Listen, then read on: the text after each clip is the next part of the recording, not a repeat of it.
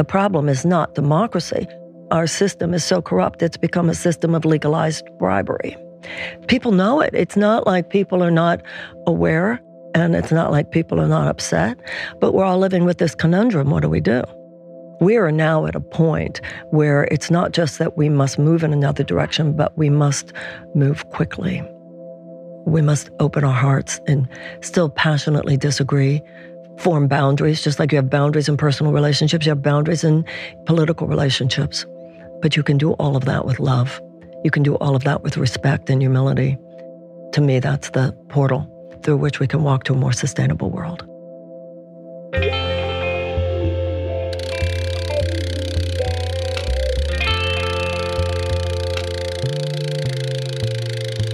The Rich Roll Podcast. Greetings, Internet. It is I, Rich Roll, your host. Welcome to the podcast. My guest today is Marianne Williamson. Marianne is a teacher.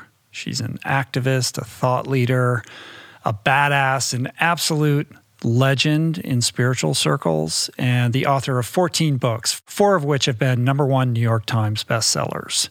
You may know Marianne because she quite famously ran for president in 2020, but if that's the sum total of your relationship with this human, I think you're in for a ride today because she is a force of nature that extends well beyond that singular life chapter. This one is both fascinating, it's fun, and it's coming right up. But first,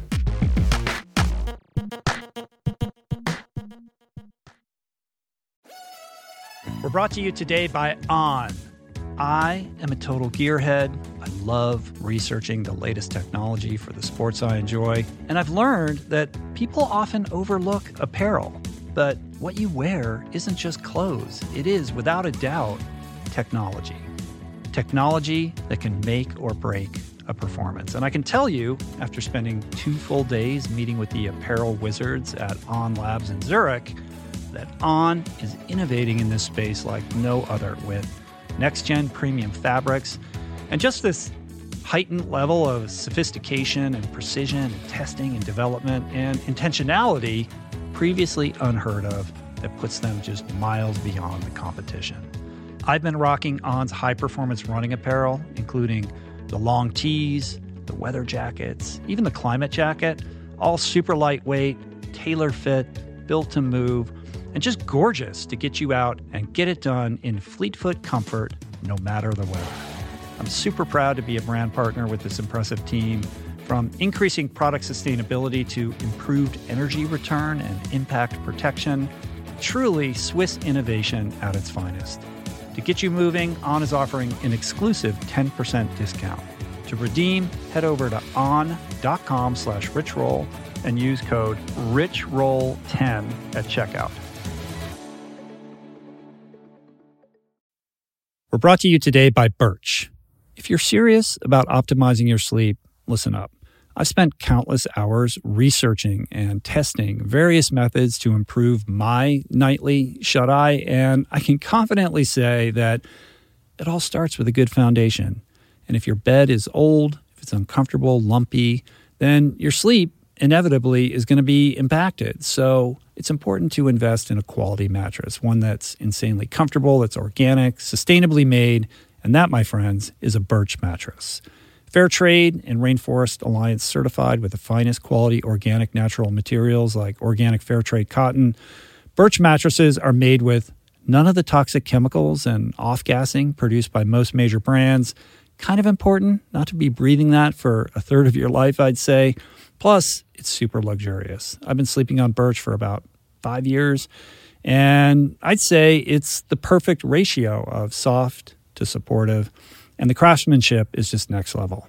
I've got one in every room of my house. I love it. Pretty sure you will too. And right now, Birch is giving 20% off all mattresses and 2 free EcoRest pillows at birchliving.com/richroll. That's 20% off and 2 free EcoRest pillows. Sleep better with Birch. Meditation has been a recurring theme on this podcast dating back to its beginnings. And in conversation always leads people to asking me about the best way to begin. There are no shortage of modalities, of resources, and apps available. I have experience with many of them, but my mainstay, I have to say, the one that I have found most useful is Waking Up. It's this unique treasure trove of wisdom that has become so important to my daily routine that the app finds itself right in the dock of my phone for immediate fingertip access.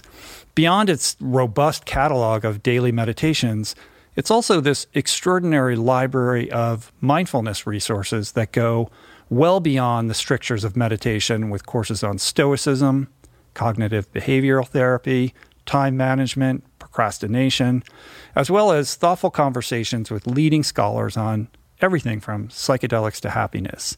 It really is one of the most worthy investments you can make in yourself. And listeners of the show can get 30 days to try Waking Up for free. Plus, you'll save $30 on the in-app price.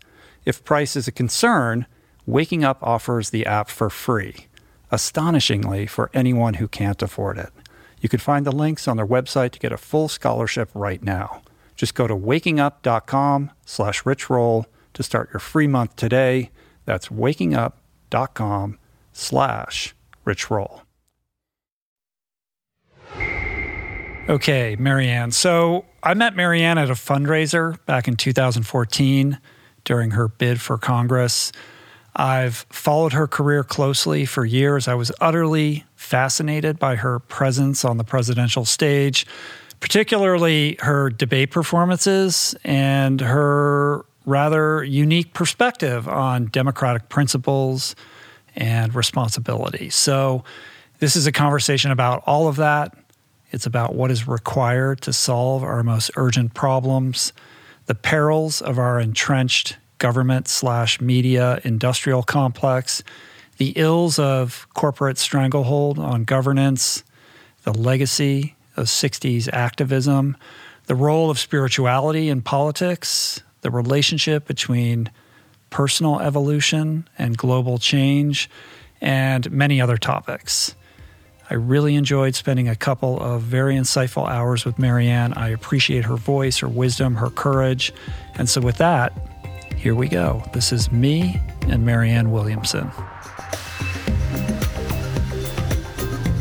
Marianne, I'm so happy to have you here today. Welcome. Thank you. Thank you for coming. I'm happy to be here. Honored. Yeah, I've been looking forward to this for a long time. Thank you. So many threads that we can pull on, but I think a good place to start is just talking about where we find ourselves right now. Obviously, we live in very interesting times.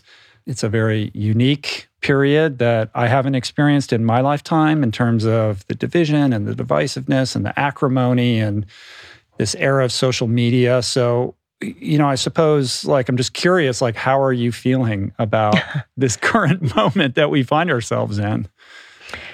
I think all of us are feeling rather discombobulated by the whole thing. But what we're thinking about, I think, is very important. I think we're living in two simultaneous realities. I think on one hand, it is the fall of Rome.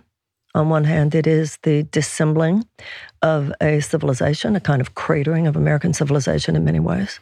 And on the other hand, it is the dawning and the struggling to be born of a new world, a new renaissance. I think they're both true. And I think that we are called upon to be both death doulas and birth doulas. It's our job to help that which in many ways has to die tenderly and with as little harm as possible and with as just a transition as possible, and to passionately and vigorously give birth to a world that works. And it's just like when we were children and we were taught about evolution.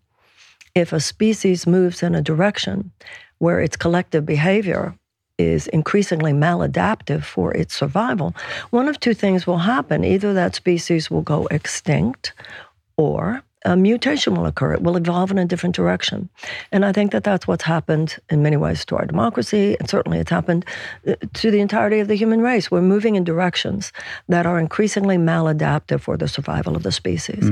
We will now turn. We will now move in a different direction. We will now mutate and evolve, or global catastrophe on a level that most of us can't even imagine is a very real possibility. Yeah, it does feel like this epic arms race of light versus dark, which is obviously like a touchstone theme in your teachings and what you talk about.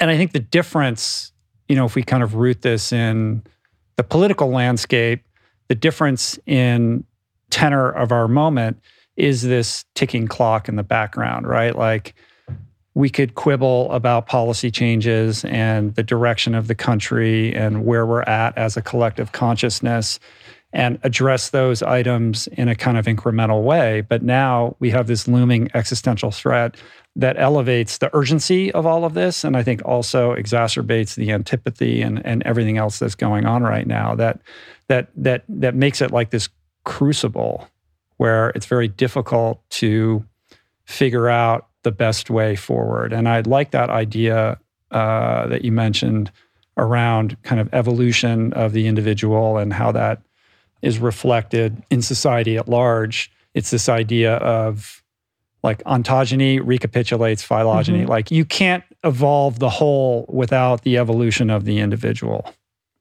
I think the issue of incrementalism that you mentioned is very relevant. I think it was in the letter from the Birmingham jail that Martin Luther King talked about incrementalism. And he said, if you take an incremental approach to change, then the status quo, which will never seek to disrupt itself, will simply co-opt the ideas.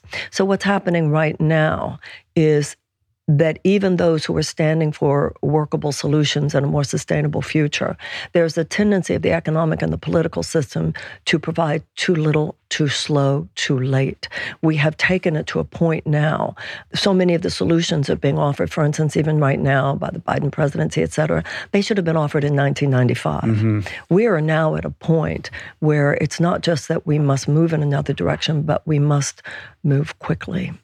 Because, as you said, the risk is so great. Even like when I think of things like protests against the Vietnam War, passionate, important, huge. But when we thought about the worst that could happen, global cataclysm was not the worst that could happen. We're now living at a time where the worst that could happen, global catastrophe on a level, like I said, we can't even imagine. It's a complete shift psychologically, I think, that we have to move into. And if you make that move without any consideration of larger, more expanded sense of possibility, almost from a metaphysical perspective, then you are left with understandable nihilism, cynicism, anger, and fear. Because if you only look at this moment from a rational perspective, it could be argued it's over. It could be argued that the gig is up. I think of it much like when the Israelites were standing at the Red Sea. If they go forward, they'll drown. If they go back, Pharaoh decided he wanted his slaves back and sent his soldiers to go get them or to kill them if they refused to come. That story, like all stories of miraculous transformation, indicate that there is a level of consciousness at which the laws of time and space as we know them are transcended. If you think of the abolitionist movement, there was no reason from a rational perspective to think that slavery could be abolished given how ensconced it was within the economy of the South. If you look at the women's suffragette movement, there was no reason to think that women could gain suffrage given how infused the system was with the institutionalized oppression and suppression of women's rights. Even if you look at the civil rights movement, there was no reason from a rational perspective to think that it could succeed given how embedded the systemic racism and institutionalized oppression of the rights of Black people were within, the systems of segregation in the American South. And yet these changes occur. They have occurred in American history and they've occurred throughout the world. And I think we need to keep our eyes on those moments where very quickly, in a way that no one might have predicted, the right prevailed. Love prevailed. Justice prevailed. Mercy prevailed. That there was such a burst of yearning and passion for those things within enough human hearts that humanity moved in that direction. Yeah, I suppose there is a seed of hopefulness that can be mined in thinking about those instances, but I can't help but reflect upon the inadequacies of a democratic system that is sort of systemically ensconced in an incremental way of, progressing change with this ticking clock and this existential, like, do we have enough time? Is there adequate political will? Is there too much denial? Is the kind of corporate stranglehold on that political will too powerful to really, create the change that we're going to need in order to survive as a species and as a thriving planet. Well, let's deconstruct that. The problem is not democracy. The problem is the anti-democratic force field represented by the corporatized political duopoly that now is keeping the will of the people from being expressed in political terms. If you look at issue after issue, the problem is not the American people. If you look at issue after issue, the consciousness of the American people is not the problem. The problem is how often the will of the American people, because of gerrymandering, because of the corporatized forces within both political parties that peripheralize any non-corporate-backed candidates, now voter suppression rights, and first and foremost, the money, the undue influence of money on our politics. So democracy is the answer. The problem is that our democracy is not now functioning as a democracy. Like old school democracy as originally... Well, we've never been perfect, right. But at this point, our system is so corrupt, it's become a system of legalized bribery. And people know it. It's not like people are not aware, and it's not like people are not upset, but we're all living with this conundrum. What do we do? Mm-hmm.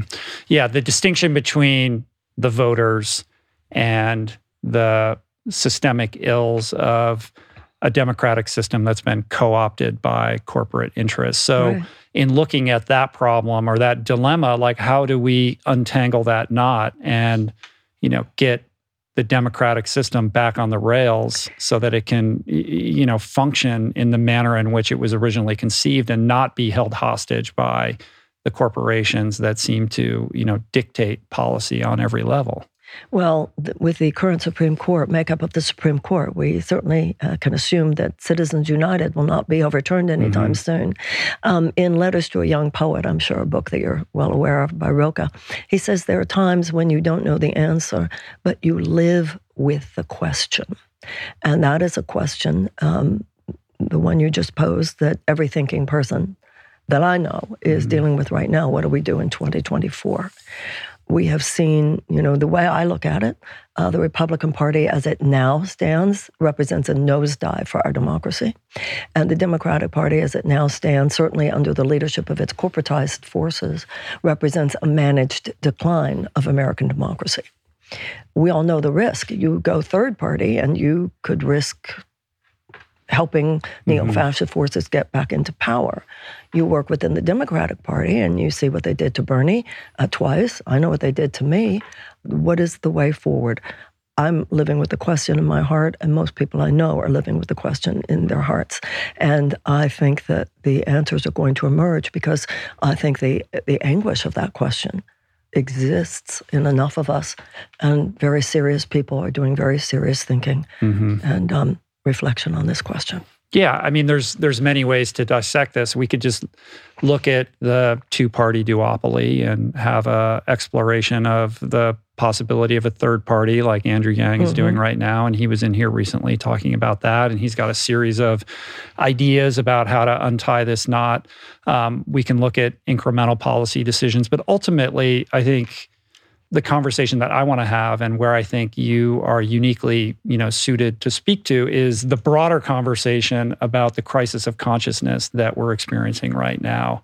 A situation in which, materialism and consumerism drive priorities. It's all buttressed by this government industrial complex that's propped up by corporate interests that places accumulation and comfort above community and conservation, all at the cost of our well-being, of course.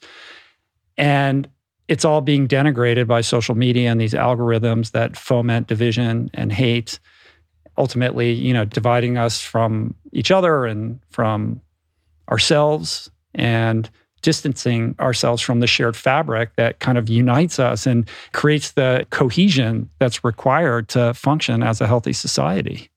I think that there are 2 points of demarcation that are worth noting. One, the advent of the Industrial Revolution, and second, the advent of trickle-down economics. It was in the late 1800s that the Industrial Revolution exploded onto the scene in England, then in the United States. And there were quite a few artists and philosophers, writers, thinkers, both in Europe and in the United States who tried to sound an alarm, a warning that we were becoming, as a civilization, so mesmerized by externalities that we were losing the balance between the outer and the inner self. We were losing the balance with internal issues that were just as important as what we could see with our physical eyes. When I was in college, I had these huge posters on my wall. Like, remember we used to have from an art museum, art posters, right? And I had these huge angels, and it said, Burne-Jones, but I didn't know who Burne-Jones was. I just knew I loved these huge pictures of angels. Many years later, I was walking down Fifth Avenue, New York City, passing the Metropolitan Museum. And, they have these big flags. This is what our exhibit is today. And there were these huge angels by, Edward Burne-Jones. So I was so excited I was going to see them. And I took one of those, you have a little machine, a little earphone, they tell you things. Right. And I had already started writing my book, Healing the Soul of America, and I knew about the Transcendentalists, and I knew about the Industrial Revolution and all of this. And I had no idea that his paintings were part of this. And this is what Burne-Jones said: "Every time they build a machine, I will paint an angel." You should be painting a lot of angels. Yeah. So this was, the beginning of this horrifying split within human consciousness. And then by the 20th century, it climaxed with the Industrial Revolution and this idea that we would solve all of humanity's problems through this mechanistic paradigm, the Newtonian idea that the world is just a machine, and if you want to fix it, you just tweak the machine. Well, obviously, that has turned out to not be true, but the damage has been done in terms of so much of particularly the Western mind being drawn so far into the material world that it has almost withered our spiritual musculature. Nothing is more of an example of this than what happened in 1980. Now, I'm not romanticizing American capitalism before 1980. I'm not romanticizing or whitewashing the behavior of corporate interests in this country before 1980. But I can tell you, I'm old enough to be able to tell you that there was a time in my lifetime, not that we were perfect, not that our democracy was perfect, not that corporate ethics were so exemplary, but the social consensus was we were supposed to try. Mm-hmm. With the advent of trickle-down economics, this propaganda, this horrifying canard was like wool pulled over the eyes of the American people, where if we just increase the stockholder value, if we just increase the profits, the short-term profits of your stockholders, even if at the expense of the other stakeholders, at the expense of workers, at the expense of the community, at the expense of the environment, this will be good, see, because it'll lift all boats. Those people, those new corporate aristocrats will just create so many jobs, that money will just trickle down, lift all boats. Well, obviously, after 40 years, we can see it did not lift all boats. It left millions and millions of people without even a life vest. In the 1970s, I think a lot of people don't realize, in the 1970s, the average American worker had a decent job with decent benefits, could afford a car, could afford a home, could afford a yearly vacation, and could afford to send their kids to college. This is aberrational, this massive transfer of wealth that began with Ronald Reagan, it began with the Republicans, but no Democratic president has stopped it. And we're now at a point where, as I said earlier, the status quo will not disrupt itself. It's no different than, it's interesting, Rich, because you and I are coming from the sort of wellness community, et cetera. There is very sophisticated thinking within that community regarding drugs and alcohol. And it's very sophisticated because people have known so many people who died. And we know that if it goes too far, most of us have had this situation in our lives. Either we've made the call or had someone else make the call to us. You think we ought to do something? Mm-hmm. Because if we don't intervene, this person could die. We need to stop our magical thinking about democracy and about the survival of the human race. You continue like this, you could die. We will lose our democracy. So at this point, we need to stage an intervention. And as John F. Kennedy said, those who make peaceful revolution impossible make violent revolution inevitable. And that, to me, is the point where we are. Yeah, we can place all our focus on Donald Trump and label him as a malignant narcissist and the like, but ultimately he's a symbol. He's a reflection of, decades of tectonic economic shifts that have led to a situation where people who have been so deprived and unheard for so long and have to work 3 jobs as opposed to the one job that provides the car and the picket fence and all of that. Of course, you're going to have anger and, resentment and, all of the kind of emotions that we're seeing flaring up. It's reflective of that. And it's either going to lead towards some kind of revolutionary act and the dissolution, of the union. Ultimately, there has to be a reckoning, right? The most healthy way to address it is to have some form of intervention where we can course correct what has gone wrong and find a way to provide for those people in a meaningful way who have been so deprived for too long. If you look at history, it's very interesting to see not only what conditions provided the opportunity for Hitler to gain power, but also how the United States and the other allies responded to that problem at the end of the war. At the end of World War I, the attitude towards Germany on the part of the allies was basically reparations in the form of Deutschmark till we tell you to stop. Interestingly enough, it was the American president at the time, Woodrow Wilson, who tried to warn them that this was a bad idea. He was not listened to, and the desperation of the German people at that time became a petri dish. When you have large groups of desperate people, it becomes a national security risk. It is whether it's in a corner of the U.S. city or a corner of the world, because large groups of desperate people become a petri dish out of which a certain level of societal dysfunction is almost inevitable. Ideological capture by genuinely psychotic forces becomes pretty easy. That's why the Marshall Plan, that's why we treated Germany so well after World War II. That's why we treated the Japanese so well after World War II. We knew that when people have been defeated, don't keep kicking them. Something terrible is going to happen. Even if you don't see it from a moral perspective, just see it from a political perspective. So you're absolutely right. For 40 years, people have been kicked down.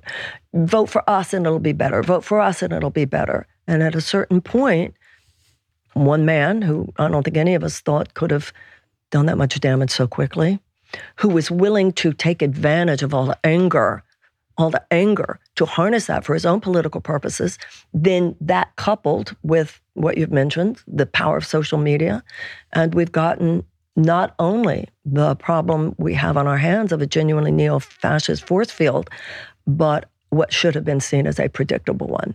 And I believe if the Democratic Party had been truly holding to its principles over the last 40 years, well, listen, if either political party had held to their principles over the last 40 years, we wouldn't be where we are today. Yeah, and it feels like the Democratic Party can't get out of its own way. It's very feckless in terms of how it's dealing with this, with bullet points and policy initiatives that fail to kind of penetrate the emotional force field of the people who could benefit from those policy shifts the most, right? Like there needs to be a broader conversation where these people are actually feeling heard. Well, these people were told, vote for us, stand in line for 7 and 8 hours, give us the White House, give us the Senate, give us the House, and we're going to make your life better. What happened to the conversation of raising the minimum wage to $15 an hour? What happened to the conversation about canceling the college loan debt? What happened to the conversation about Medicare for all? They are peripheralized like it's a bunch of errant children who don't know what they're talking about, too far left, even though the issues that are considered, such as I just mentioned, that are considered so far left in America today, are considered like moderate, centrist views in every advanced democracy except for ours, certainly in Europe. And so to say to people, it's not just I don't even think it's just the emotional force field. It is their pocketbook. And now the Democrats wringing their hands, how are we going to win in 2022? I'll tell you what you do. You raise the minimum wage, then people will vote for you. You cancel those college loan debts, people will vote for you. You pass Medicare for all, people will vote for you. It's really not rocket science, and it's not just messaging. It's who they are willing to serve at the end of the day. And why can't they just get that done?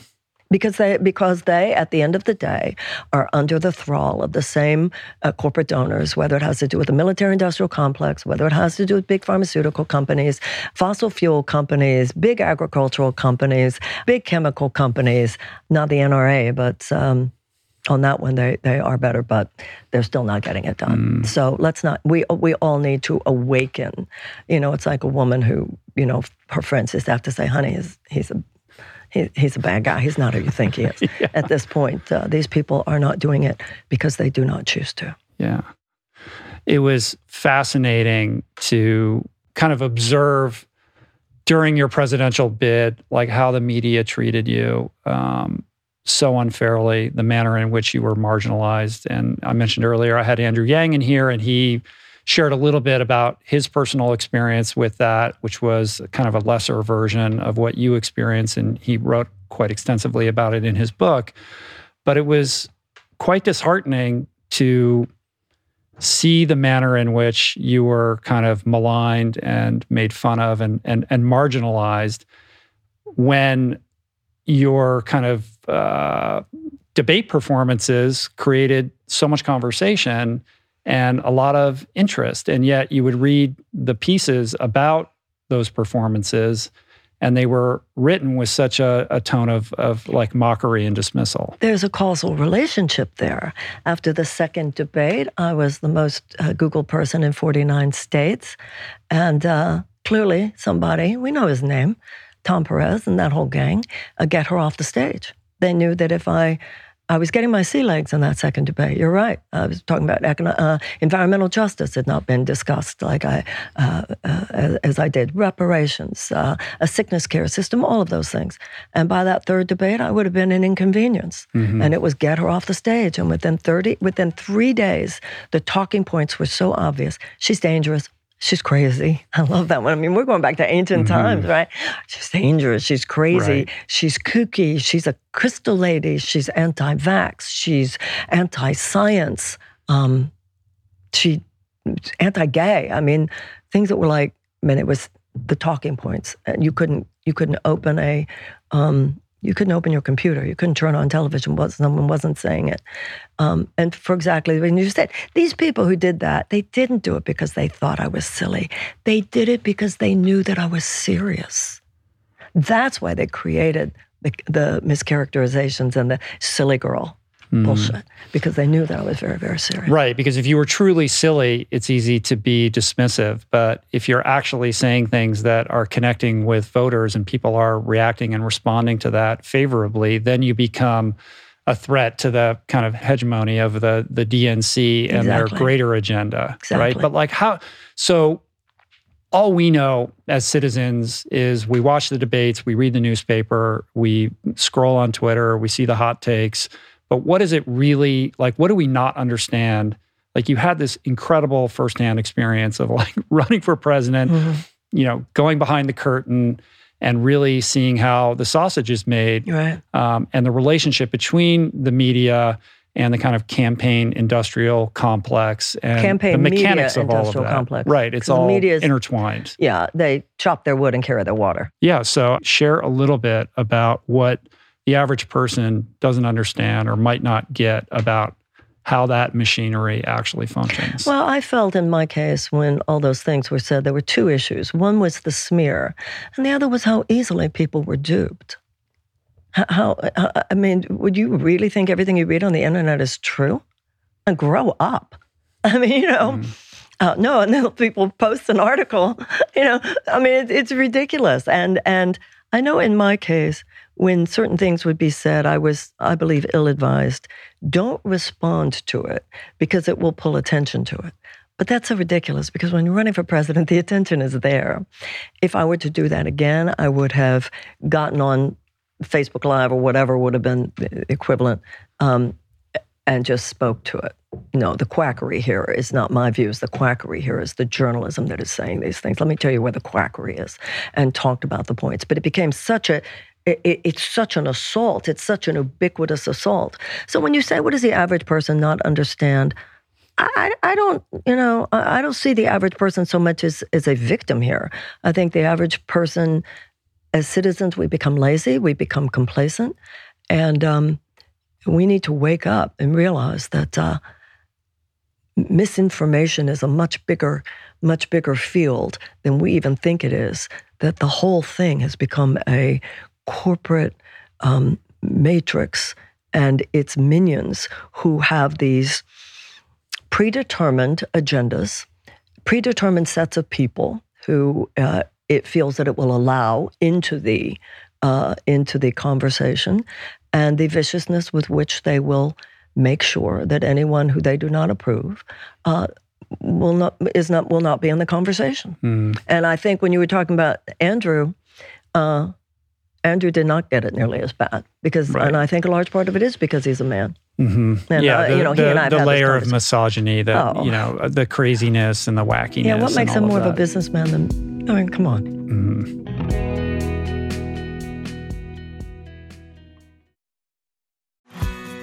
We're brought to you today by Recovery.com. I've been in recovery for a long time. It's not hyperbolic to say that I owe everything good in my life to sobriety.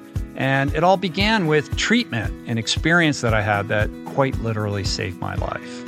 And in the many years since, I've in turn helped many suffering addicts and their loved ones find treatment. And with that, I know all too well just how confusing and how overwhelming and how challenging it can be to find the right place and the right level of care, especially because, unfortunately, not all treatment resources adhere to ethical practices. It's a real problem. A problem I'm now happy and proud to share has been solved by the people at Recovery.com, who created an online support portal designed to guide, to support, and empower you to find the ideal level of care tailored to your personal needs. They've partnered with the best global behavioral health providers to cover the full spectrum of behavioral health disorders, including substance use disorders, depression, anxiety, eating disorders, gambling addictions, and more. Navigating their site is simple. Search by insurance coverage, location, treatment type, you name it. Plus, you can read reviews from former patients to help you decide. Whether you're a busy exec, a parent of a struggling teen, or battling addiction yourself, I feel you. I empathize with you. I really do. And they have treatment options for you. Life in recovery is wonderful, and Recovery.com is your partner in starting that journey. When you or a loved one need help, go to Recovery.com and take the first step towards recovery. To find the best treatment option for you or a loved one, again, go to Recovery.com. What is the meaning of life? What happens when we die? What is our purpose here? If, like me, you ponder these delicious existential questions, I have got just the thing for you. It's called Soul Boom. It's a podcast hosted by everyone's favorite best friend and my friend, the deep thinking and deeply hilarious Rainn Wilson, where he communes with intellectuals and entertainers, theologians and philosophers in intimate exchanges that tickle the mind, heart, and yes, the soul. Subscribe to Soul Boom on YouTube or wherever you get your podcasts, and explore other groundbreaking series at voicingchange.media.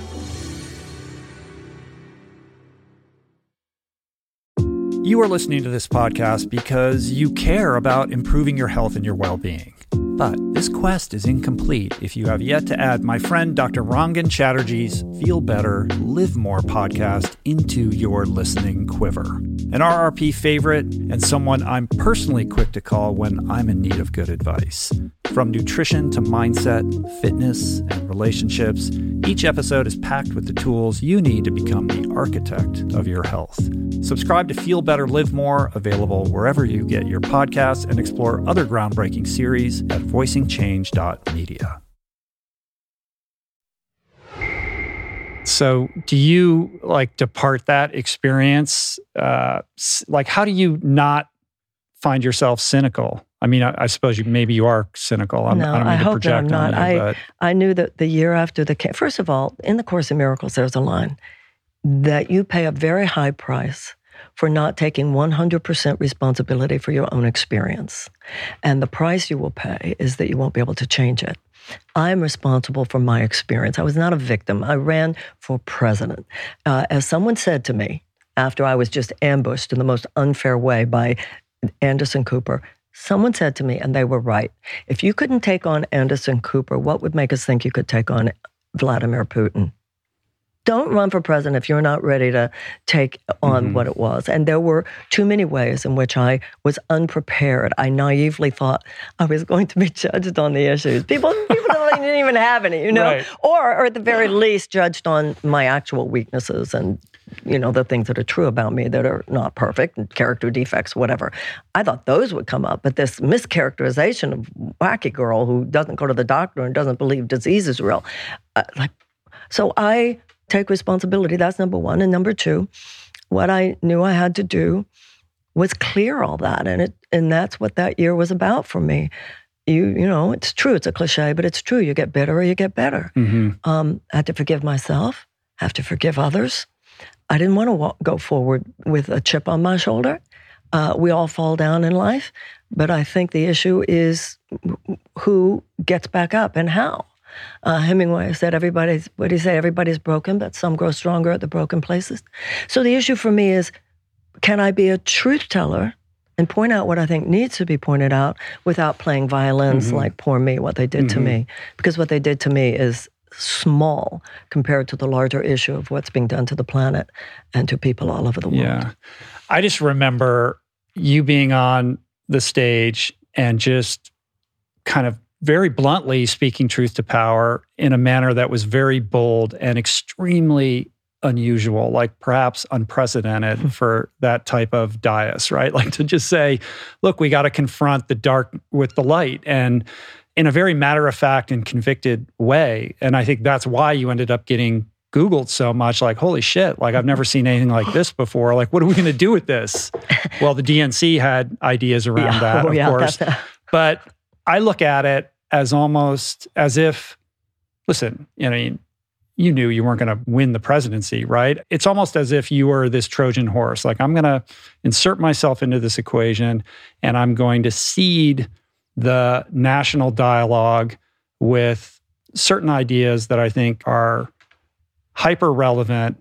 And I know that I'm going to be perhaps mocked for them, but I am opening the door, but I'm opening the door for the next person, right? Like I'm creating permission so that this can actually occur in the future. Like it's sort of like you were the courageous adventurer, the first person to kind of say, let's talk about this more broadly. Let's talk about this from a broader spiritual perspective in a situation in which we have the Democratic Party that has kind of abdicated any relationship with anything spiritual or religious in any regard. That's kind of been monopolized by the right in a certain way and has left the Democratic Party like fearful of even talking about these things in a meaningful way.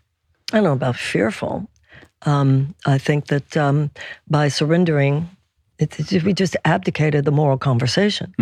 Traditionally, on the political right, they talked about issues of private morality, and on the political left, there were issues of public morality. War and peace should be seen as a moral issue. Whether you invade a country that didn't do anything to you is a moral issue. Economic justice should be seen as a moral issue. But over the last few decades, and I don't even know how it happened. I mean, Bobby Kennedy said that the contest was for the soul of America. JFK said we can't afford to be materially rich and spiritually poor. When I was growing up during the anti-war movements of the 1960s and 70s, Reverend William Sloane Coffin, the Berrigan brothers, there was definitely a religious left. So this is an aberration that the left in America has become so overly secularized. But I'd like to go back for a moment to something you just said about you open the conversation. Oh, you brought up the conversation. You know what? Let me tell you something. We don't have time left to just influence the conversation. So yes, in my campaign, hopefully I did what you said, open the door, next person, etc. But this idea, sometimes people say, oh, Marianne, you really influence the consciousness of people. The consciousness of people is not the problem. That's not where the problem lies. The problem lies is in those who are holding the levers of political and economic power. I have had the experience of, quote unquote, advising the most powerful people in the country. It's too late to just advise them. We need to replace them. So that goes back to this whole issue of incrementalism. And you don't go through a situation as brutal as running for president, only wanting to influence the conversation. Not that I thought that I would become president in that election, but you know, if somebody is sending you money to support your campaign, even if it's $10, you have a moral, I think, an ethical responsibility to play it as seriously as you can. Mm-hmm. And I tried. Mm-hmm. And the fact that I, in moments of nervousness, sounded silly, clearly was used by those who sought to mock me. But once again, that's my responsibility. I own it. You've spoken many times about the legacy and the impact of Bobby Kennedy and MLK, yes, and what their assassinations kind of meant in terms of the chilling effect on activism. Yeah. This sense that we can be active or raise our voices only to a certain degree, mm-hmm, but that the powers that be are going to ensure that, that sort of pressure valve gets released a little bit, but as long as you go back and become, sort of a quiet citizen. How do you reconcile that? Like this idea, like, okay, in the private sphere, go consume, do whatever you want. In the public sphere, leave that to us. Here we are in a very precarious situation. Like, can that be changed? What you're saying, I think, is so important. And as someone who lived through that, the Kennedys, Dr. King, the people who were holding aloft the highest aspirations, philosophically, morally, spiritually, were being channeled within a political context. They were older than the youth movement at that time. They were literally shot and killed in front of our eyes. And it was very clear that the message was for all of us. Those bullets psychically shot all of us. It was a very loud, unspoken message. There will be no further protest. You will go home. You will do whatever you want in the private sector. You'll have a lot of choice. A lot of choice. You can have the yellow one. You can buy the blue one. You can buy the red one. So much choice. And just in case we didn't get the message, they killed the kids at Kent State. We all did as we were told. But you know what? Something has changed now, because that generation that was young then has become older now. And today, the idea, I know for myself, and I think for a lot of people in my generation, the idea that we might die knowing in our hearts that the bastard got to us, as my father would say, knowing in our hearts we didn't really do what we came here to do in this lifetime, is actually scarier to us than the thought that they might kill us if we do. Now, you have tremendous, I believe, political potential in harnessing the impulses of those who are still young enough to dream and those who are experienced or old enough to have now become wise. I have never seen anything, I don't think there's been anything in American history like the way the U.S. government collectively and systemically abuses our young. It is unbelievable. Between the college loan debt, the lack of health care, the lack of availability of free education, it's like instead of saying, hey, kids, like we would as parents, this country should not be run as a business. This country should be run as like a family. We're going to give you everything possible so that you can go out there and you can thrive and make it. And we're going to hold you accountable, but we're going to give you all the tools of success. We thwart the dreams of our young. And to me, where I see hope is how many young people really are, they don't want to take it anymore. Mm-hmm. They look at global capitalism and they say, what has global capitalism ever done for me? And they look at socialism and they go, what should I be so afraid of? The free health care or the free college? So the whole orgy of deregulation that began in the 1980s, so that the shadow side, the most irresponsible, amoral strain of unfettered, unregulated capitalism is now holding the chokehold it has on the young, the chokehold it has on our democracy. You have young people who are just, they're ready to break through this. You have older people who are like, I'm not going to die without weighing in on this. And we need to harness the political potential of the dreamers and the wise. Yeah, very well said. I mean, that pendulum is definitely swinging back from the Gordon Gekko, greed is good, rugged individualism, me, became rugged narcissism. Yeah, it's we're reaping the havoc of too many decades of that, and we have these young people who, you're very right. It's like, seriously, yeah, like it.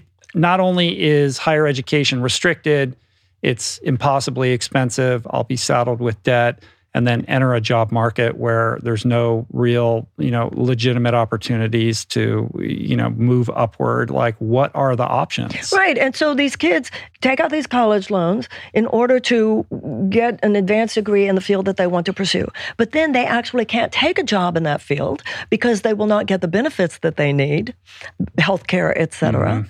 They need to take the jobs that they hate in order to ever pay back the college loans, which theoretically were giving them the education for the life that they want. Yeah, I feel a certain sense of like urgent activism and energy that they have. Like, you talk about the aging up of the boomers and their relationship with the legacy of activism and, Martin Luther King, Bobby Kennedy, et cetera, and this sense of unfulfilled destiny in terms of like manifesting the promise of that era. But I see young people who are picking up that cause and are not taking any bullshit. Absolutely. And you see that like the protests at COP26. That's what I was just going to mention. Yeah. I mean, it was perfect embodiment what happened in Glasgow. The people holding the power inside the building were the incrementalists, were the apologists. Right, the greenwashing. And then you had hundreds of thousands, or at least over 100,000 of people on the street. That's where the energy is going. Mm-hmm. The issue is, number one, will we be able to pull it off in time? Number two, sometimes people say to me, Marianne, don't worry about the earth. Don't worry about the environment, because worse comes to worse, Mother Nature will just have to kick off the planet, this predatory species, for 200, 300,000 years. So the earth will be okay. But I think we need to allow ourselves to imagine the horror of the amount of human and other species suffering that would result from that scenario. Something fierce has to arise in us now. You're a parent, I'm a parent. There's something that happens, usually when they're teenagers, usually it involves sex or drugs. There's fears that will not be happening in this house.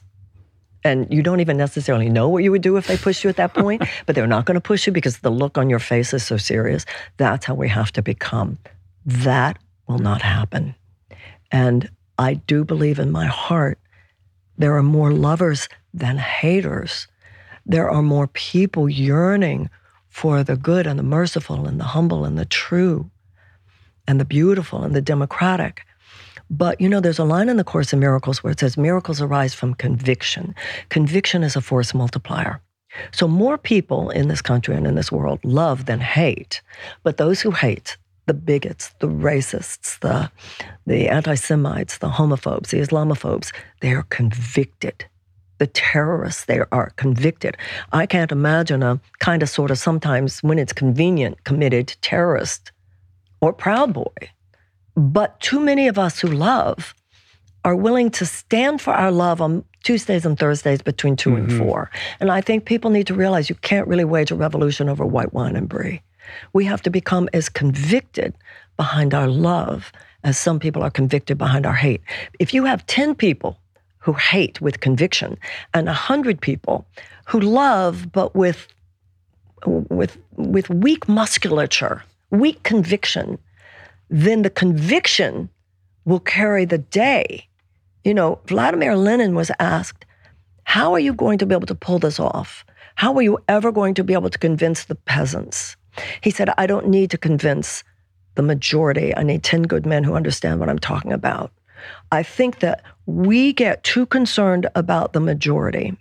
And when you're too concerned about the majority, you're willing to dumb down your message because you think that social change occurs on the horizontal axis. I think social change now occurs on the vertical axis. Go deep with what's true. It's always operated that way. Mm-hmm. And that's why the abolitionists won. That's why the civil rights movement prevailed. That's why suffragettes won. But we need to step up our conviction. It's my sense, Rich, that enough of us get it. Enough people get it. It's not like people are stupid. And I found that as a candidate. The system was even more corrupt than I knew. People were even more wonderful and intelligent than I hoped for. But we have to stand for what we know now and courageously, and we'll be able to pull this off. I certainly believe that love is a more powerful force than hate, but there is something very particular about hate that lends itself to that level of conviction. Like hate is a very enervating emotional state. It's an agitation that kind of compels somebody into a state of conviction, whereas love doesn't really operate that way. Like, how do you function convicted around love? Like, I can understand being convicted about justice or truth or the difference between right and wrong. But love is so much more, it's elusive in that regard. Like, what is the fulcrum that can, create that situation as a counterbalance to the amount of convicted hate that we're seeing? I'm not sure I see it totally the same way. Look how you love your wife. Look how you love your children. It's not elusive or effusive. It's fierce. When you learn history, when you read American history, when you read the history of Europe, when you read the history of World War II, you learn to have a fire in your belly about freedom and about liberty and about democracy. This is serious stuff. There's such a failure of our educational system. If you look at the Declaration of Independence, those principles are our mission statement. And what has happened is that they have become emotionally eroded. They're still written on marble walls and they're written on parchment. We hold it behind glass at the Smithsonian or whatever. But too many generations have lost their moral force. All men are created equal. We have to love that, the way we love our lovers, our spouses, our children, that all men are created equal and all men have the inalienable rights given by God to life, liberty, and the pursuit of happiness. But governments are instituted to secure those rights. And if government is not doing that job, we have the right to alter it or abolish it.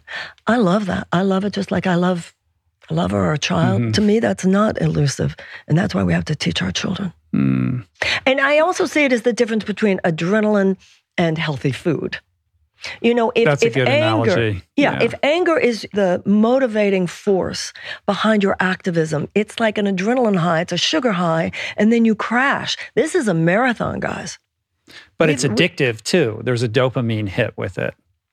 But as you well know, your own work, when you do eat healthy food, it becomes its own driving force. But it's kind of a slower, more it's gentle. Slower, but over time, it gives you more energy and it gives you more peace than you realize. Yeah. But it's a process. Yeah. How do you think about the role of spirituality in politics? You mentioned earlier, like we were talking about how the Democratic Party has sort of abdicated any relationship with this and is very secular in the way it conducts itself. But the truth is, most people have some form of spiritual or religious life, whether you're on the left or the right. And there is this, there's a very kind of like, there's a religiosity to certain factions of the right, but there is no real meaningful dialogue around spirituality and politics. Like these things are seen to be separate entities. And part of your messaging or your ethos is that these are the same thing. Like we need an injection of higher consciousness and spiritual awareness in our politics if we want to solve these problems. First of all, there's a profound misunderstanding of the whole concept of this separation of church and state. The separation of church and state is one of the most enlightened aspects of the U.S. Constitution, but it was not instituted by our founders to suppress the religious impulse. It was instituted to protect it. It has a dual function. On one hand, it means that when Congress is meeting, no minister, priest, rabbi, imam, Ayatollah is going to walk in there and say, you can't pass this law or you have to pass that law. So it protects the government from interference by religious authorities. But it also means that in this country, no policeman or policewoman is going to come into a church, a mosque, a synagogue, or an atheist meeting, because religious freedom means not only the freedom to worship as you wish, but whether or not you wish. Mm-hmm. As Thomas Jefferson said, whether a man believes in 20 gods or no gods, neither picks my pocket nor breaks my leg. So no one is going to be told by governmental authorities, you cannot pray if you wish and how you wish. So they weren't trying to shut people up. They were trying to make sure that people were protected. Now, That's the first thing, that you don't give up your right as a citizen to have an opinion if your convictions are based on spiritual or religious principles. The over-secularization of the American left has made too many people who do have religious convictions, which is the majority of Americans, by the way, feel that such thinking is unsophisticated. It doesn't belong in the public realm, and you need to shut up about it. This has had very deleterious effects on American politics, particularly for the left.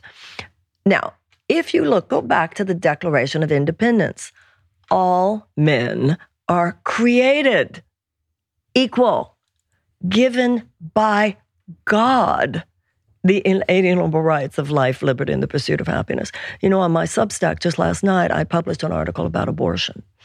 I'm very much pro-choice, but I'm not pro-choice with this idea that it's not a moral issue. I think it's very much a moral issue, but I trust the moral decision-making of the American woman, and I don't believe that the government should weigh in on somebody's private moral decisions.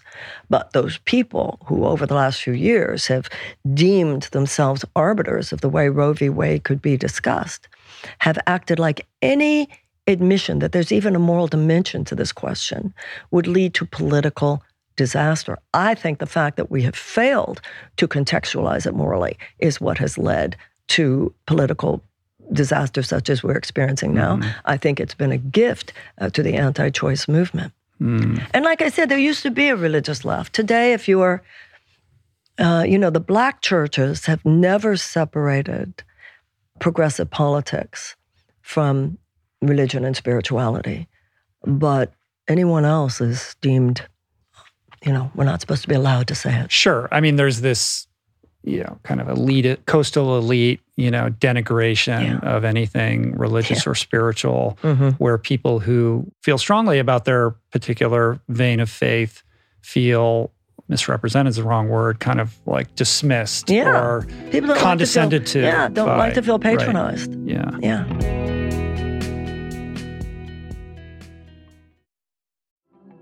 There are certain rare people who have a powerful voice and know how to use it. My friend Amanda de Cadenet is one such human. The podcast is called The Conversation because it is the conversation, a groundbreaking series of raw and honest exchanges on the issues that matter most: mental health, sex, politics, ambition, gender roles, and more. Listen to The Conversation wherever you get your podcasts and explore other groundbreaking series at voicingchange.media.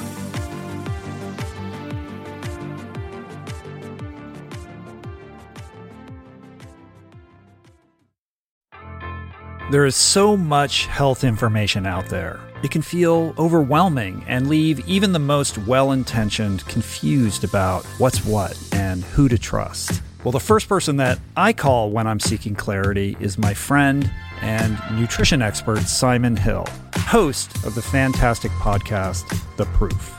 Each week, Simon matches wits with brilliant scientists, translating their evidence-based insights into actionable tools for better well-being. Subscribe to The Proof, available wherever you get your podcasts, and explore other groundbreaking series at voicingchange.media.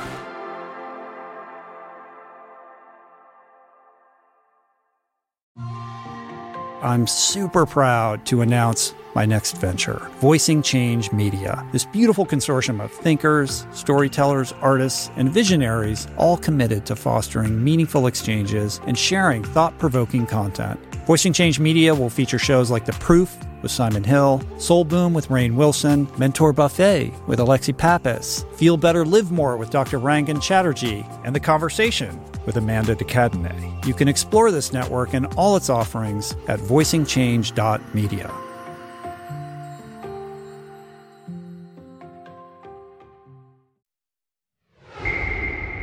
I'm somebody who's been sober for a long time. I kind of got sober and stay sober in the construct of 12-step.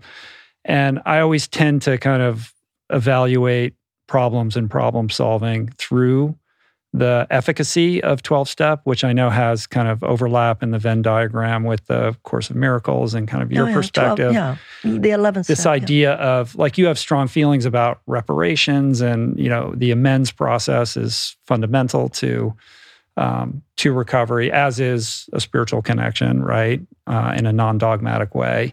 So when you look at kind of rectifying where we've gone off the rails socially, politically, culturally, there does seem to be a necessity of inventorying those missteps and actually implementing amends, like not just sort of incremental policy change, but like how can we not only acknowledge the ills of our past, but also make them right so that we can, be whole as we move forward?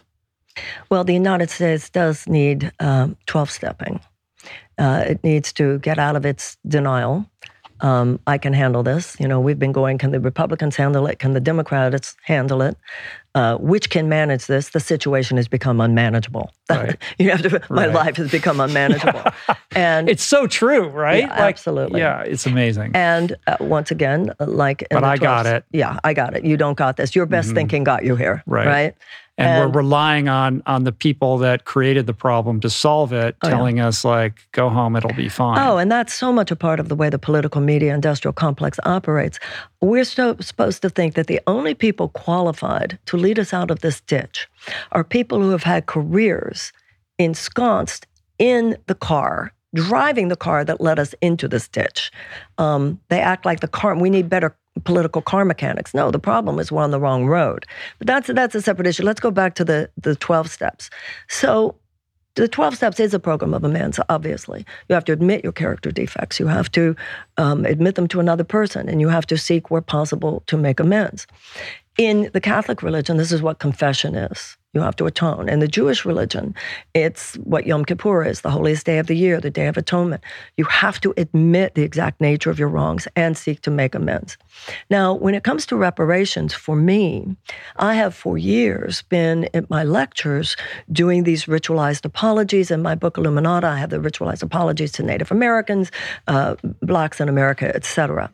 But I came to realize that if you took $1,000 from me, I would really appreciate the apology, but I also want my money back. Mm-hmm. And so it got to the point where we can talk about white privilege, we can talk about deconstructing our own racism, but at this point, I feel it's time to do more than atone for slavery. It's time to do more than atone for the 100 years of institutionalized oppression of Blacks that occurred after the 250 years of slavery. It's time to make amends now.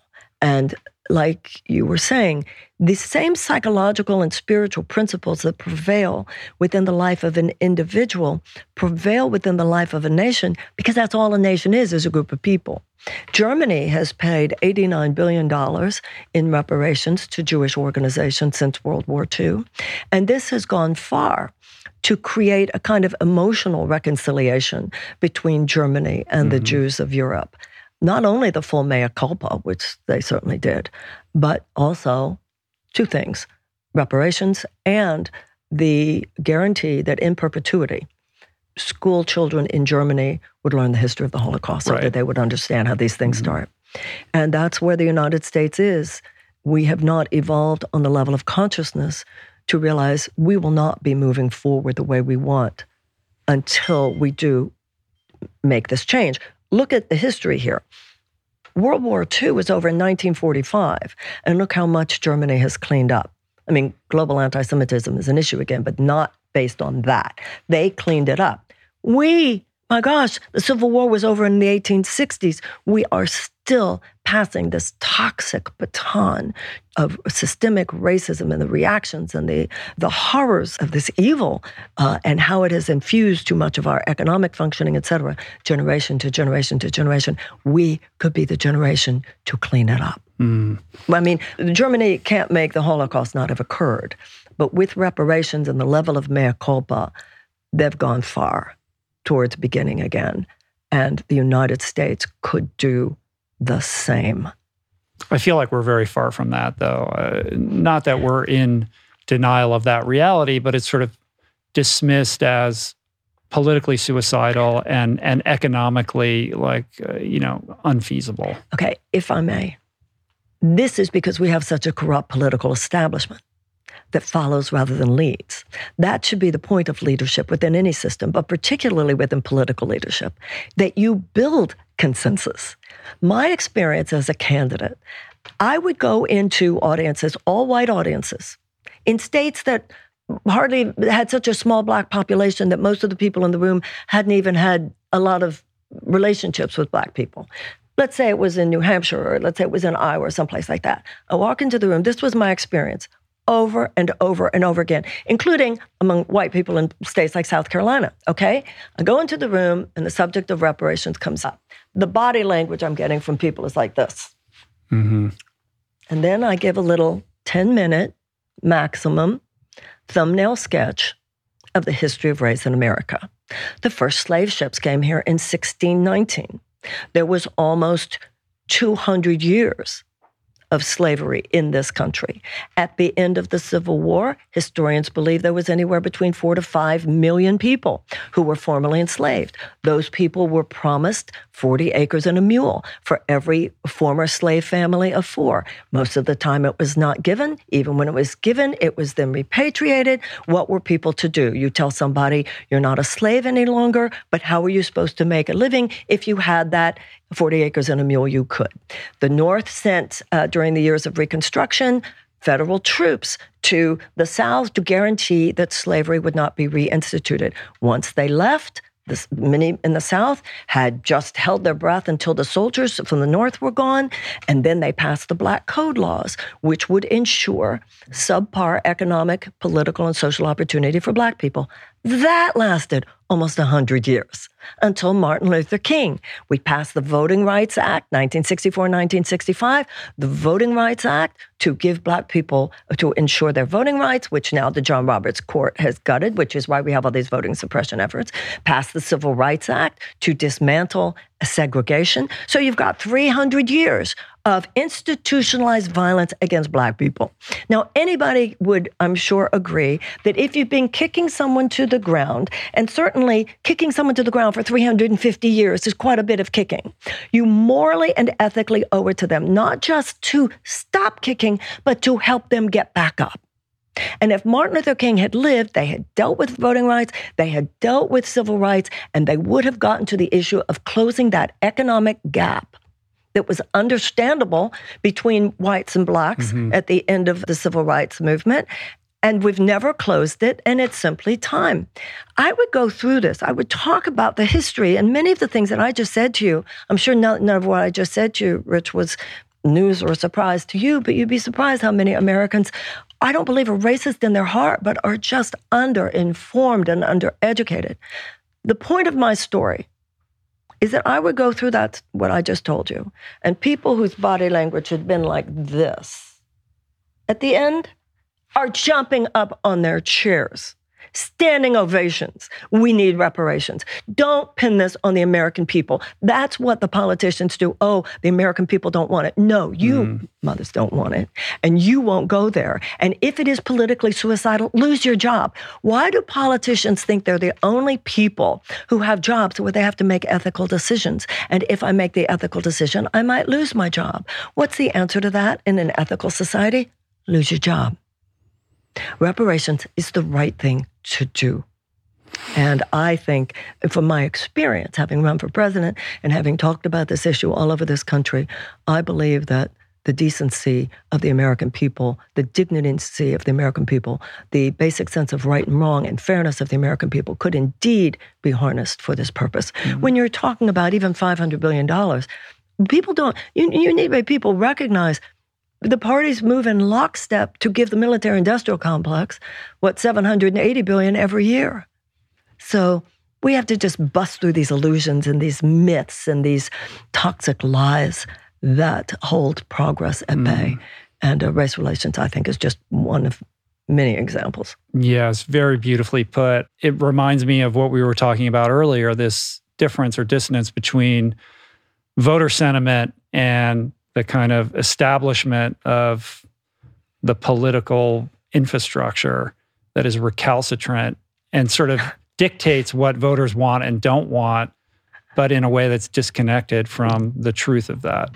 On such a level. Yeah. Yeah. On the subject of defense budgets, another idea that you've proposed that I love is this idea of a Department of Peace, which when you think about it, like, yeah, okay, it can be, oh, how woo-woo, but actually, wouldn't that be the most prophylactic in terms of maintaining, comedy across the world? Comedy's, COMITY, like prevent these young people from becoming disenfranchised and thus radicalized and thus a national security risk. How do you preserve cohesiveness in our country and in other countries across the world as an insurance policy against war to begin with, which is much more expensive, right, once we're waging it? Unfortunately, American foreign policy is not run or driven by the idea of an effort to create comedy within the world. It's sort of like medicine. Like, it's basically about disease management and treating symptoms as opposed to being preventative. Right. So let's talk about why that is, though.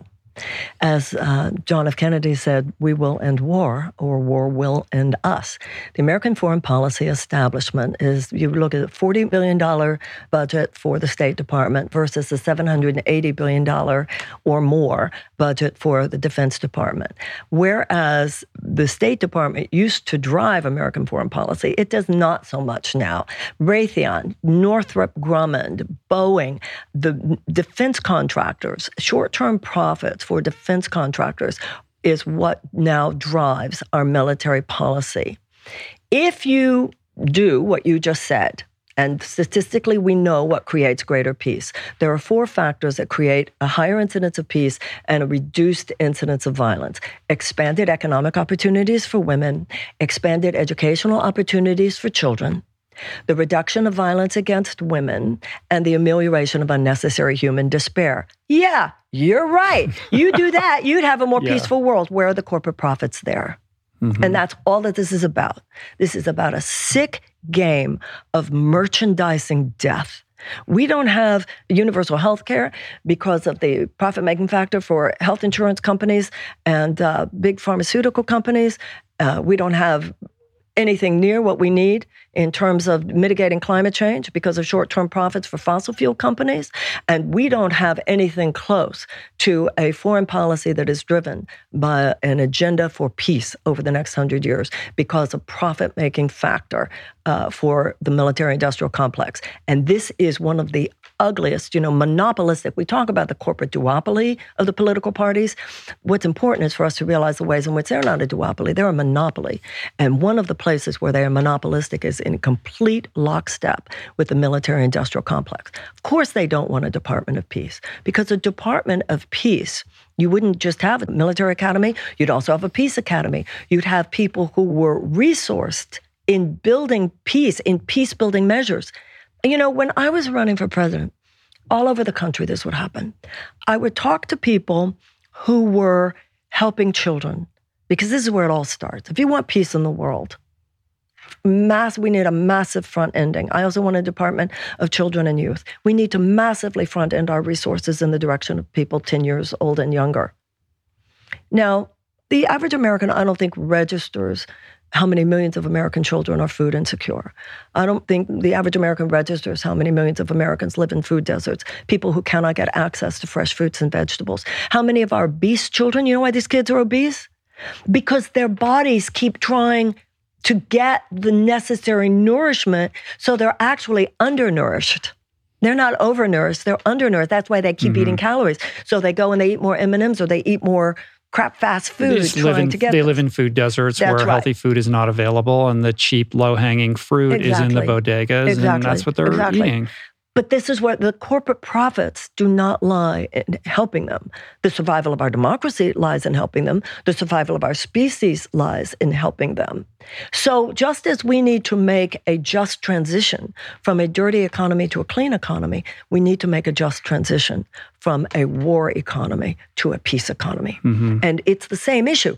A lot of people would say, why is it that these politicians continue to walk in lockstep? In large part because of the jobs created in their districts and in their states by defense-related activities.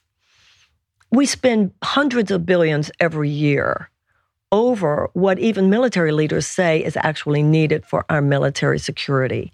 But just as with dirty economy, the same talents and expertise of research and development, manufacturing, et cetera, can move in the direction of peace. And it is also statistically true that a peace economy where your investment is in education, healthcare, economic opportunity, et cetera, gives you more of an economic return on investment. Raytheon ain't having it, though. Oh, Raytheon is not having it, but we have to have it. Right. We've got to say it. We've got to stand on it. We've got to run on it. I love the idea, but ultimately, do we not have to disentangle campaign finance laws and find a way to, prevent this insane undue influence that these industries have on legislatures? Like, it's anti-democratic in every... Yeah, and it's like, can't we all find some way to fundamentally agree on that? Well, I think the American people do agree on it. Sure, I think they do too. But the undue influence of money on our politics, particularly corporate money, is the cancer underlying all the other cancers, particularly dark money, particularly that which has exploded since Citizens United. Ultimately, we certainly need to repeal that, but that's not going to happen anytime soon. Ultimately, we will need a constitutional amendment that establishes public funding for federal campaigns. I don't think most people realize that your average congressman spends half their time on the phone trying to raise money. Probably more than half their time. It starts on day one. And yet these people, we're supposed to look at them and go, oh, they're so qualified for leading us forward. It's the Ken and the Barbie dolls. Yeah. You were talking about the manner in which money goes into, like, the medicalization of the sickness care system rather than the... Yeah, exactly. Yeah, we don't have a healthcare system. We have a sickness care system. But that also, it's metastasized into much more than that, right? Like, we've medicalized sadness and grief, like we're over-medicating everybody. And that also speaks to kind of the undue influence of these huge pharmaceutical companies and their financial interests in making sure that everybody is adequately medicated at all times. Absolutely. And that's another reason they came after me, actually, on the campaign. Yeah, and that's not to say that medication certainly has its place in mental health in appropriate situations. But as somebody who, understands very well the difference between what one might consider clinical depression versus, grief or having a hard time, and the fact that we're now like sort of giving people pills that just are going through something that they kind of need to go through because we're human beings and life is hard. I look at antidepressants the way I look at painkillers. They have a place. But we now know, the Sackler family, Purdue Pharmacy, et cetera, we know about predatory behavior on the part of pharmaceutical executives, creating profit centers, dangerous, immoral profit centers, where they did not belong.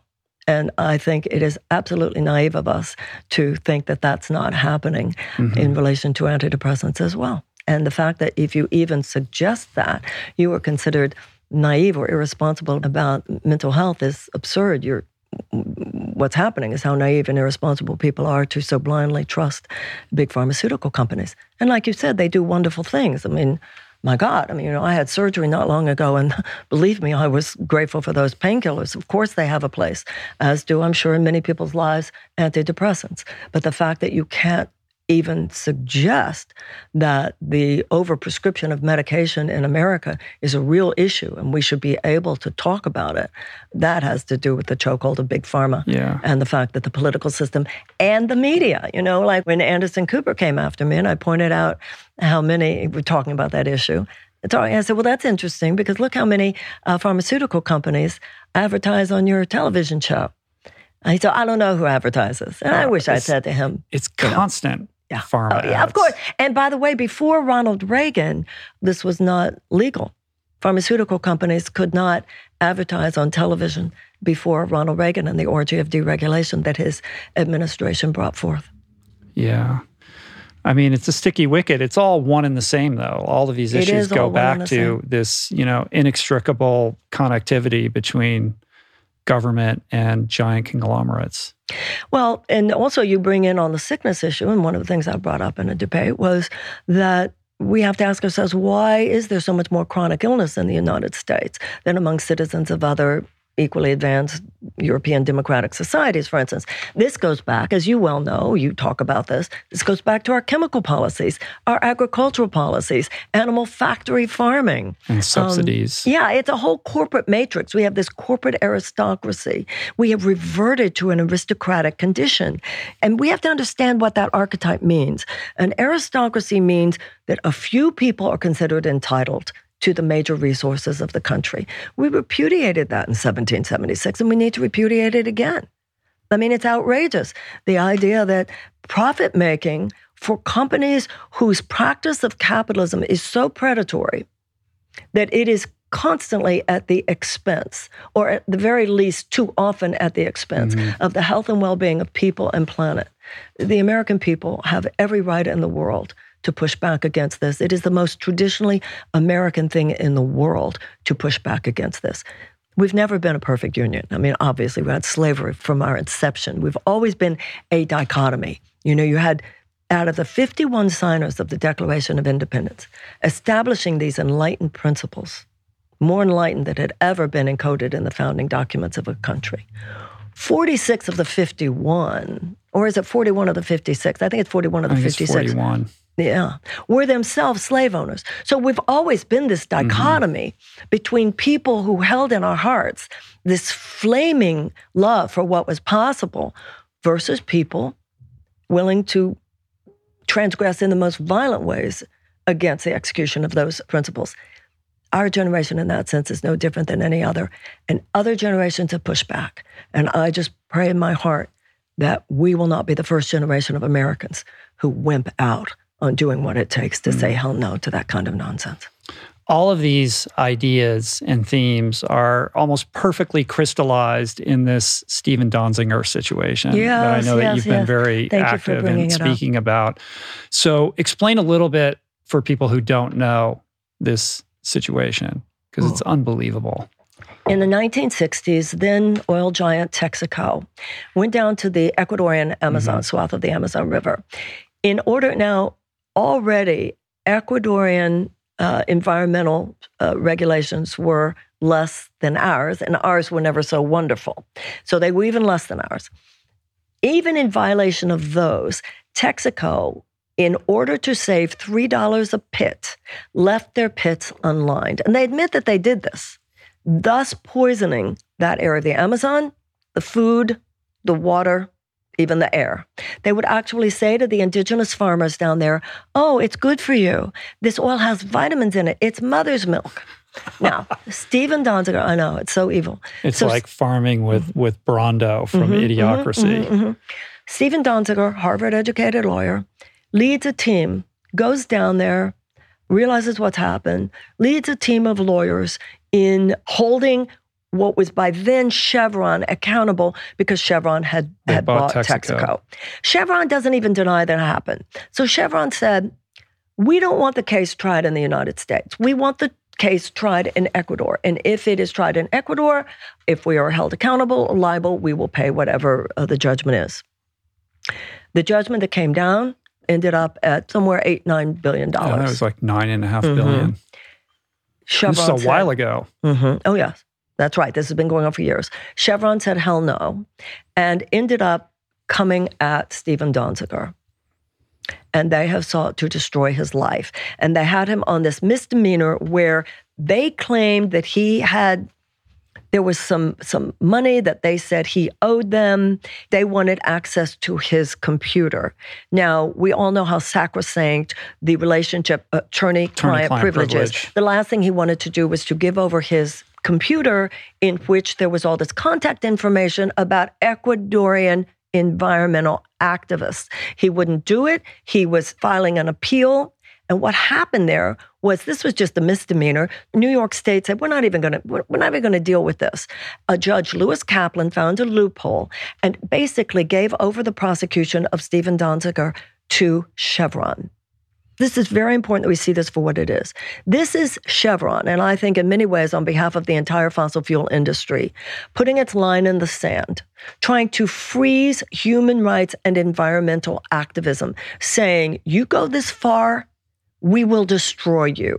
Stephen Donziger was held in home detention for over 2 years with an ankle bracelet. Yeah. He was denied a jury trial, and Judge Preska, these people are all related to the Federalist Society, et cetera, on behalf of Chevron, basically, using a law firm, which is Chevron-related, has now thrown the book at him. And he is now in Danbury Prison in Connecticut, serving a 6-month prison sentence. And what we want is for Merrick Garland to take this case, and several Congress people have written a letter. The UN High Commissioner on Human Rights has called this political prisoner, has said that it is a human rights abuse, has said that he should be released and he should be paid money in recompense. Greenpeace, there's more and more of a building energy of the outrageousness of this. He's basically a political prisoner. And at this point, it's not just that Merrick Garland needs to step up. Merrick Garland needed to step up a while ago. Joe Biden should step up. Joe Biden should step up and commute the sentence now. Yeah, this is such a crazy situation. I mean, first of all, Chevron still hasn't paid the $9.5 billion. They could have paid, but they will pay any amount of money, they've said, in order to prosecute Stephen Donziger, because they realize that if you let this go through, that's the way the fossil fuel companies are looking at this. It's all about freezing environmental and human rights activism. Yeah, it's so crazy that they've been able to amplify what is essentially a misdemeanor charge on a trumped up, I think, fraud claim, where he's just like, look, I'm not turning over my phone and my laptop. Right. Ordinarily, that would be, so there's a contempt charge, right? But that would be a fine or a slap on the wrist or something like that. 2 years. With an ankle bracelet. And the 6 months now and in then addition. 6 months. It's unbelievable. It is unbelievable. And it's clearly, sending this chilling effect message on anybody to say, not so fast, not so far. Yeah, you can't get it's the not so far. But there is so much energy in this case. Like people are talking about it. And he's been very forthright. He's been doing videos and stuff like that from his home before he went to Danbury. And you've been doing Instagram lives with him and stuff like that. And it's a fascinating test case and an example of just how far a company like Chevron will go to make sure that anybody who challenges them in a meaningful way will get put in the grave. Also, I don't think the average American knows. I certainly was shocked. Everybody I know was shocked. Who knew that there was a loophole? Yeah, I still don't understand how this came to be. I mean, I was at the trial, the first part of it, the first day. A Chevron-sponsored lawyer comes in and uses a U.S. courtroom. This is a show trial. This is the corporate prosecution of a U.S. citizen. This is a corporate prosecution of a U.S. citizen. Right, in the context of a civil trial. Yeah.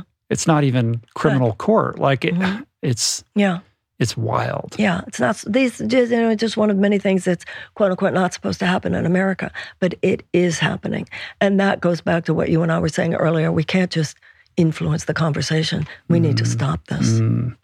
I can't end this without talking to you a little bit about the idea of forgiveness, because that's so central to your core philosophy and perspective on everything. Like, how do we develop the facility to forgive, and why is that so important in terms of living our lives in a manner in which to be most whole and complete? Well, I'm a student of A Course in Miracles, and the concept of forgiveness, which is central to A Course in Miracles, presents the word in a very different way than it is presented within traditional Christian terminology or any religious terminology. Usually when we think of forgiveness, it's, you're a jerk, but I'm so spiritual now that I deign to forgive you. The condescending, my favorite kind of forgiveness. It's judgment to destroy, the Course in Miracles says.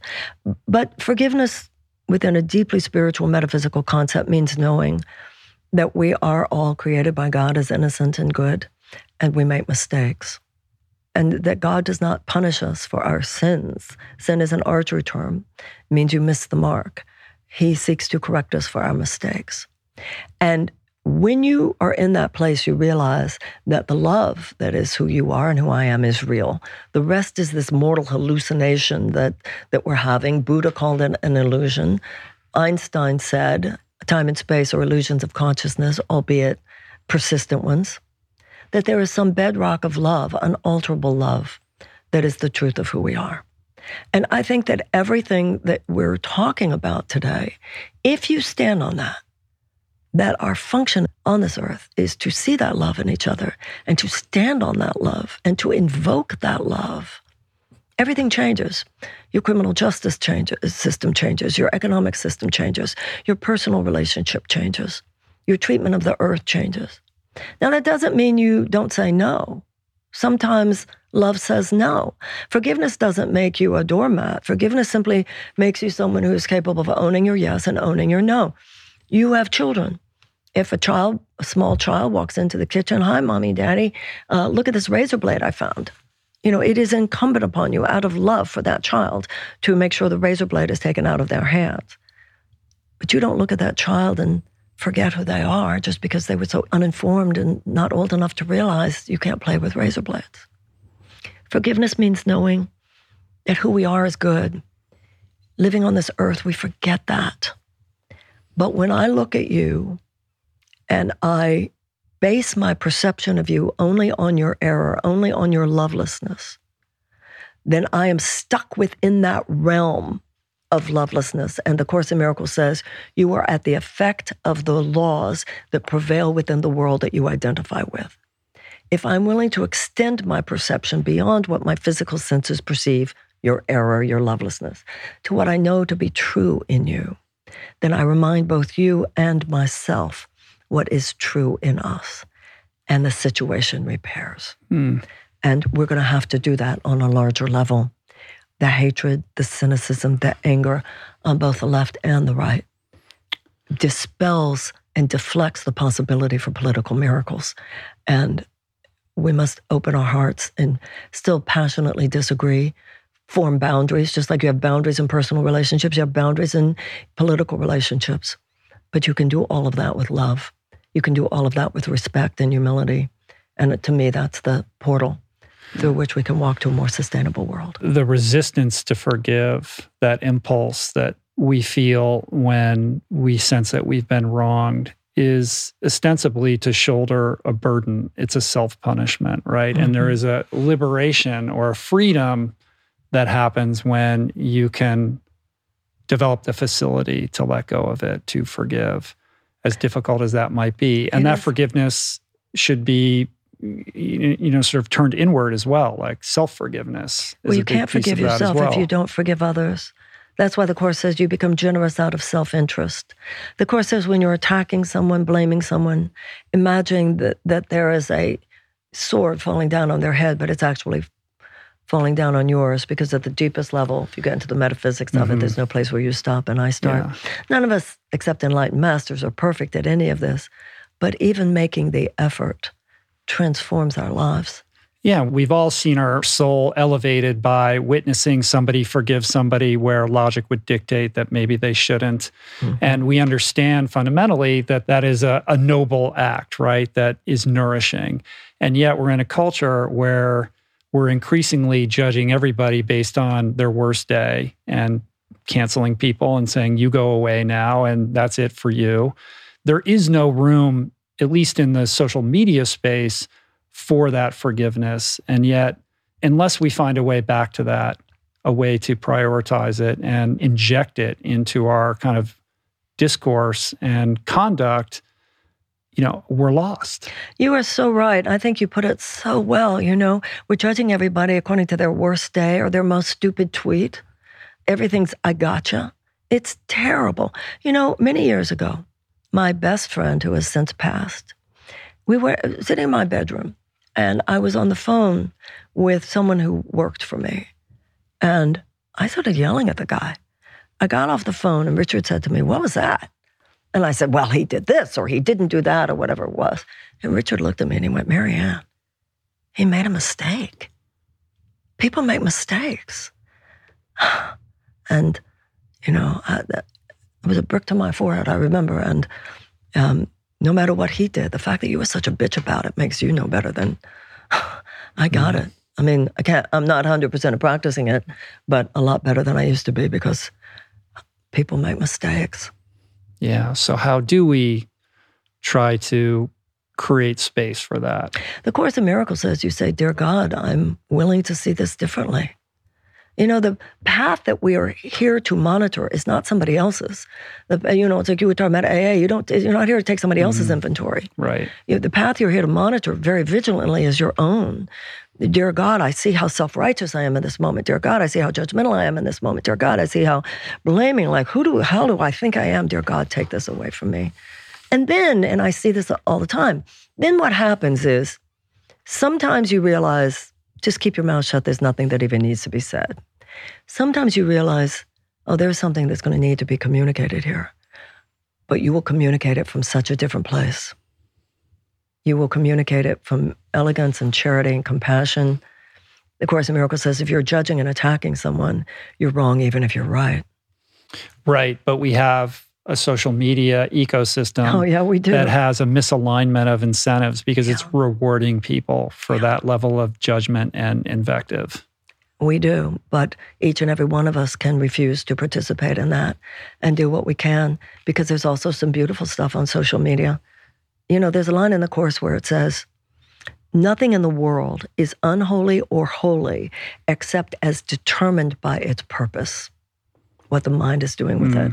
And you can see incredible things, incredible good that comes from social media, and you can see terrible, even evil things that emerge from social media. It all gets back to the ethics and the principles of right and wrong and enlightenment that I do think so many of us are at least trying for. Yeah, it's sometimes difficult to understand the best move. Like, for example, the other day, Massey, that congressman, is the guy from Kentucky who posted the holiday photo of his Jesus whole family with the guns. And I saw that and I was so appalled. We're days away from a school shooting. Normally, I don't mix it up on social media and sort of inject myself into that kind of discussion or acrimony. But I felt like I couldn't let it stand, and I tweeted it and said, I just feel like these people are I can't, it's difficult to imagine how like weak, insecure, and broken these people must be to like think that this is a good idea to share this photo. It was met with a lot of different, opinions, obviously. And then I thought, I probably shouldn't have tweeted that. Like, why am I doing this? Or is there a responsibility to say something when somebody does something that I feel is so deeply inappropriate? Well, I think on that one, and where I land on that one, is that it's not about Massey, it's about that school shooting in Michigan. Within 2 days in Oakland County in Michigan, due to credible threats of mass shootings, every single public school in the county was closed. Now, I raised my daughter in Michigan. I have a lot of friends there. There's an inflection point. It's really interesting what's happening there. A lot of people who would not necessarily have gone there since then have said this has gone too far. Americans are afraid to send their kids to school. But this is also an issue where the consciousness of the American people is not the problem. Poll after poll shows the American people want to close those loopholes. Poll after poll shows the American people want to outlaw bump stocks. Polls show the American people want to rid our streets of average citizens who are carrying assault weapons, AR-15s, AK-47s, etc. This has to do with the chokehold that the NRA and gun manufacturers has on our Congress. So it all goes back to money and politics. But the idea that right now, a bogus interpretation of the Second Amendment, this is not about the Second Amendment. This is about the money of gun manufacturers and the hold that this holds in terms of congressmen and senators who are told, if you vote for the most common sense gun safety law, we're coming after you and you're going to lose your job. And we need more of them. We'll say, fine, I'll lose my job. And right now, the first thing that Trump did, I don't think a lot of people realize, the first official act of Donald Trump when he became president was to repeal a law that kept violent criminals from being able to buy a gun. These people, the NRA will not be happy until, they even have like little gun holsters in pink for our little girls. I know. So how do you maintain hope amidst all of this? Because I believe that love prevails. The crucifixion was followed by the resurrection. The slavery in Egypt was followed by deliverance to the promised land. The arc of the moral universe is long, but it bends towards justice. Even if, God forbid, there is a nuclear holocaust on this planet, and only 5 people are left, those 5 will look at each other and go, let's do it different this time. It's going to happen. You know, it's that symbolic 3 days between the crucifixion and the resurrection, the symbolic 40 years between slavery in Egypt and deliverance to the promised land. That is a sign. There is a limited period of time. What is up to free will is, will that be 3 years, 3 decades, 3,000 years, 30,000 years, lifetimes? That is in our hands. Mm-hmm. And I believe in people. It's economic systems and political systems that are holding all this back right now. But I believe that love will prevail, because I believe that it always has. It always will. That's not only my religious and spiritual conviction, it's my experience. I think that's a beautiful place to end it. Thank you. You are a powerful and magnificent human being. I appreciate the work that you do, the message and the vibration that you share with the world. It's really, it is very powerful. And I guess the only thing left to ask you is, like, where are you taking this? Like, what is next for you, or where are you placing your focus? I think that there are these impulses that are collective in the zeitgeist. And I'm where everybody else I know is. Where I bet to some extent you are, everybody in this room is, asking that question. I think that's the question of the conscious person right now. How can I best serve? Mm-hmm. And we're living the question, living the inquiry. Yeah. Me no less than everybody else I know. But new connections are being made. Yeah. It's like an immune system, right? The body survives because there's an amazing amount of assault and injury and illness that the body can take as long as there's a healthy immune system. I believe the psyche has an immune system. It's amazing how much heartbreak and trauma we can take. There's a psychic immune system. And I believe there's an immune system in civilization. And the immune cells are awakening. Mm. And when the immune cell, I remember I once fell down, cut my hands. I was running and I fell. These huge gashes on my hands. It was so fascinating to watch the wound because it was right here. And I remember a doctor friend of mine saying, you realize the red is good news. It means all the white blood cells are rushing to the wound. Uh-huh. And that's what I feel is happening right now. Everybody's rushing to the wound. And cells in the body are assigned. You go to the lungs. You go to the heart. You go to the bones. And right now we're all being assigned to the area of the wound where we can best make a difference. And I know for myself and for most people I know, we're not quite sure where the assignment is right now, but we can wake up every day and do what we can to be the awakened. Yeah, find the wound that works that speaks to you, right? I feel like so many forms of new media like podcasting, et cetera, play such a vital role in this. Like, it's providing so many people with different avenues for learning and exploring media that just weren't available not that long ago. And I feel like that's a big piece in this, in the construction of this, this strong immune system. Absolutely, because traditional media, it's so corporatized and bought and sold. It's that predetermined agenda, and this is independent media. People having a deeper conversation. It was Werner Erhard who said, you can live your life from circumstances, or you can live your life from a vision. And things such as you're doing allow us to have a vision of what's possible. Yeah. And from that, anything is possible. Beautiful. Well, you can learn more about Marianne and all of her wisdom by subscribing to her Substack, which is pretty new, right? Transform. Mm-hmm. You just started getting into this, and you also have a podcast, the Transform podcast. Mm-hmm. Well, is there anywhere else that you want to direct people towards that want to learn more about you, aside from your over a dozen books that you've written? Yeah. Well, people can go to Marianne.com and sign up on my mailing list for the various things I do, or Substack, and the Marianne Williamson podcast is on that Substack. Yeah, if you go to Marianne.com, you can go get to the Substack from there as well, right? All right, well, come back and talk to me again sometime. Thank you. Thank you for everything you do. It's an honor to be here. Thanks. Peace.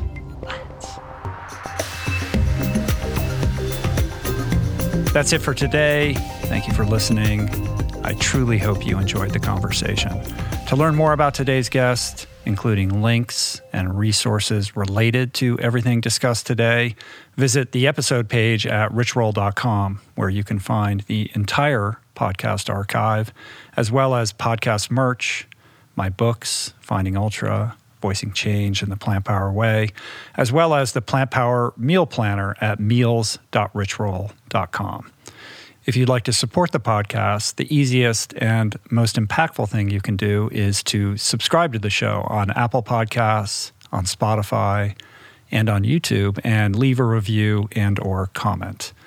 Supporting the sponsors who support the show is also important and appreciated. And sharing the show or your favorite episode with friends or on social media is, of course, awesome and very helpful. And finally, for podcast updates, special offers on books, the meal planner, and other subjects, please subscribe to our newsletter, which you can find on the footer of any page at richroll.com. Today's show was produced and engineered by Jason Camiolo, with additional audio engineering by Cale Curtis. The video edition of the podcast was created by Blake Curtis, with assistance by our creative director, Dan Drake. Portraits by Davey Greenberg and Grayson Wilder. Graphic and social media assets courtesy of Jessica Miranda, Daniel Solis, Dan Drake, and AJ Akpodiete. Thank you, Georgia Whaley, for copywriting and website management. And of course, our theme music was created by Tyler Pyatt, Trapper Pyatt, and Harry Mathis. Appreciate the love the support. See you back here soon. Peace. Plants. Namaste.